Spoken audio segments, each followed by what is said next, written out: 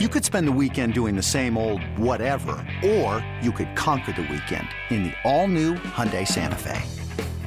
Visit HyundaiUSA.com for more details. Hyundai, there's joy in every journey. This episode is brought to you by Progressive Insurance. Whether you love true crime or comedy, celebrity interviews or news, you call the shots on what's in your podcast queue. And guess what? Now you can call them on your auto insurance too with the Name Your Price tool from Progressive. It works just the way it sounds. You tell Progressive how much you want to pay for car insurance, and they'll show you coverage options that fit your budget. Get your quote today at Progressive.com to join the over 28 million drivers who trust Progressive. Progressive Casualty Insurance Company and Affiliates. Price and coverage match limited by state law. It's only a kick, a jump, a block.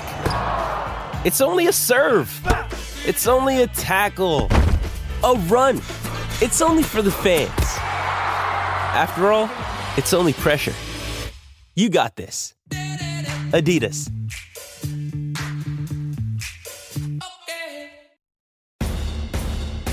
In this town, there is no off-season. The news never stops, and neither do we. It's always game day in Cleveland with Andy Baskin and Daryl Ryder. It's always game day in Cleveland, as the big boys told you. He's Daryl Ryder. I'm Andy Baskin, back for more fun one day later after the Browns' mandatory minicamp rolls on in Berea. Again, he's Daryl. I'm Andy. Daryl was on the ground like one of our entrenched reporters, as he is each and every day, in Berea. And what is the latest? What was the feeling today, day 2 of mandatory minicamp? 1 day to go. 1 day to summer vacation, Andy. One day to go. 2 down, 1 to go. And then school's out for summer. Can't wait. Hasn't school been out for summer since the beginning of January? No. I'll say this. The optimism is reigning supreme right now. If they can convert the offseason optimism into victories this fall, Browns fan going to be really, really happy. I mean, look, they look good. It doesn't look like some of the I'd like to call them some of the, the slap ass mini camps that we've had in prior years, not so much under Stefanski, but I'm just like talking in general, right? Where, everyone's talking. Right, well, hang on. Tell me something bad that you've seen before in these mandatory mini camps. Oh, just, that we're not seeing.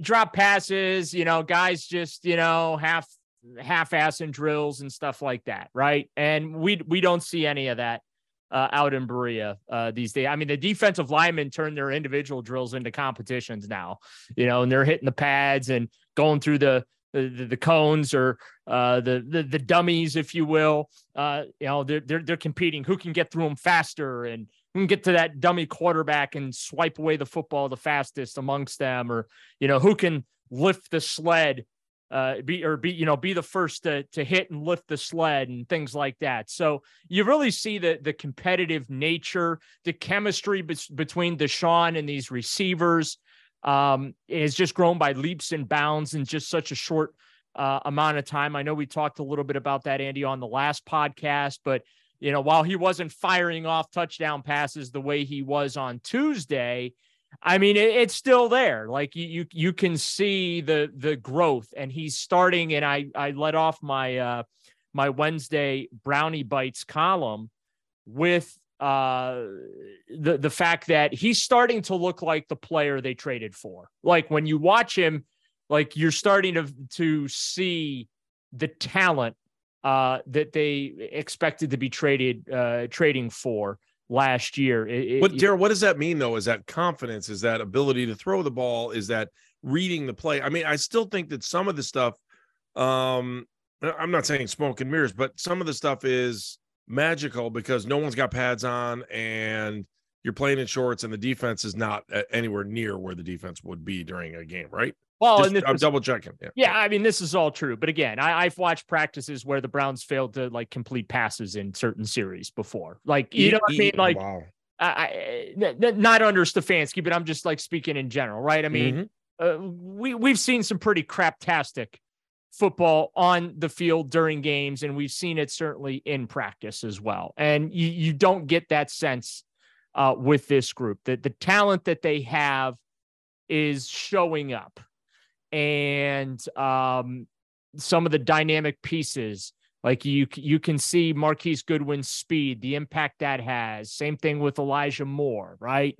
I mean, they're doing some stuff with Elijah Moore that I think could potentially just be silly, stupid, hilariously fun. This fall, if they are able to have success incorporating it this offseason and then using it on game days. But yeah, I mean, and Deshaun, it was interesting because when we spoke to Deshaun on Wednesday, Andy, he was talking about like everything's new, like the offense is new. Yeah, I thought that was really interesting. He said everything's new, and I'm like, come on, everything can't be new. It's still football when it's all said and done, right? Would you like me to put that through the Daryl Ryder translator? Yes.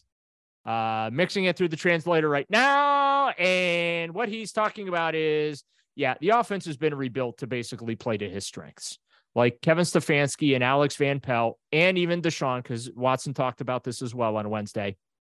They have put their heads together on multiple occasions, gone through film, looked at concepts, what works, what doesn't work, what he's comfortable with, what he's not comfortable with, and then also looked at the personnel that he has around him, a la Nick Chubb, a David Njoku, a Harrison Bryant, the new receivers, the existing receivers, Amari Cooper and Donovan Peoples-Jones, right? And just kind of really put things together to where Deshaun feels comfortable, which I think that's a big part of everything, Andy, right? Mm-hmm. Right. He's more comfortable this year. He doesn't have the specter of the legal troubles, the league discipline. Yes, I know he still has the 2 pending lawsuits going, but like he doesn't have 24, 25, 26 of these things hanging over his head. He's not sitting there wondering, am I playing week 1, 2, or do I even get to play this year? Those type of things are not on his mind. When he's in Berea now, he really is able to invest in the football aspect of things. And I think that plays a big part. Personnel plays a big part. And again, Stefanski and Van Pelt showing their flexibility and willingness to, change things up, if you will, and put in concepts that he likes, that he really plays at a high level with. I think that just all that kind of plays into it, right? Just feeds into it. Now, the thing is, and this is where I think you're and you and other, fans will question, we hear this crap every year, right?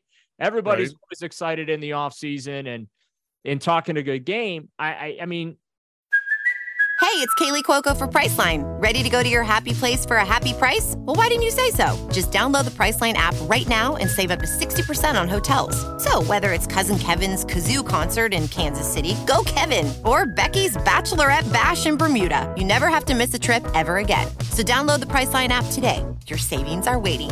Go to your happy place for a happy price. Go to your happy price, Priceline. And I'm going to give Deshaun credit. I mean, he was asked if he had the rust knocked off of him. And he said, well, we're going to find out in week 1. We'll know in week 1 against Cincinnati at Cleveland Browns Stadium if the rust is knocked off. I'm not going to sit here and say that it is. I need to get out there and do it. So, I just think that all of that kind of it feeds into, where he's at.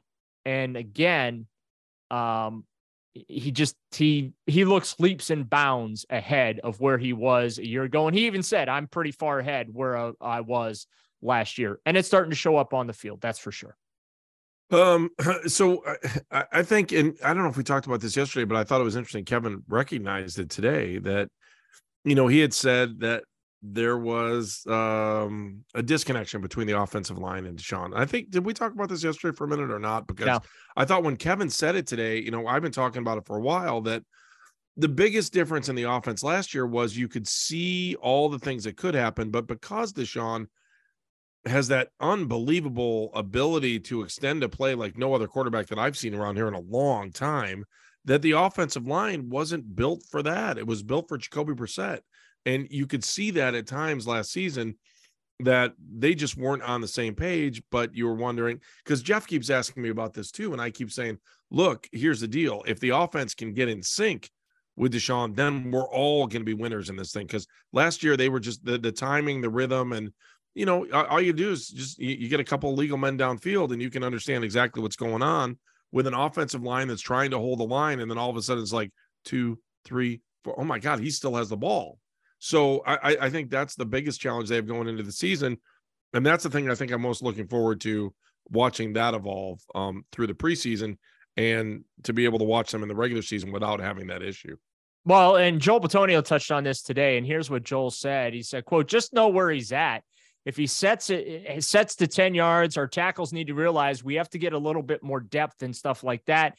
We're kind of feeling it out right now, getting the film on it. So when he comes to training camp and games, we can kind of realize where we set. And I think he does set a little bit deeper than Jacoby did. And that's what they're referencing, those illegal man downfield penalties, making sure that they don't get too many of those. But again, I think that's just going to be, CODB, cost of doing business. Sure. They're going to get some of those. And he's even said, Bitonio has, they just got to know where he's setting up in the pocket, how long he holds the ball for, the mobility. You love the mobility and things like that. But, last year, those final 6 games, were kind of a crash course. And Bitonio talked about, where there were times where he would break tackles that were sacks and make big runs and things like that. They just got to, for lack of way being put, they got to do a good job of, having eyes in the back of their heads. Right. I don't know. Maybe they can put some rear view mirrors in the helmets so they can see behind them where Deshaun is, and if he bicycle riders. Yeah, right? Bicycle riders. But yeah, they just have to get a better feel. And I think that the more they work, Andy, the better that's going to be. But there is going to be some cost to doing business when you're talking about those illegal man downfields and even some holdings, right? Because they're going to try and hold those blocks longer with Deshaun on the move and tucking in and running with the football. So, but they got one of the best offensive line coaches in the business in Bill Callahan. So, Andy, they're going to figure that stuff out. Yeah, I'm not worried about it, but it was just weird to watch last year. So it's always game day in Cleveland, day 2 of mandatory minicamp. More on that next.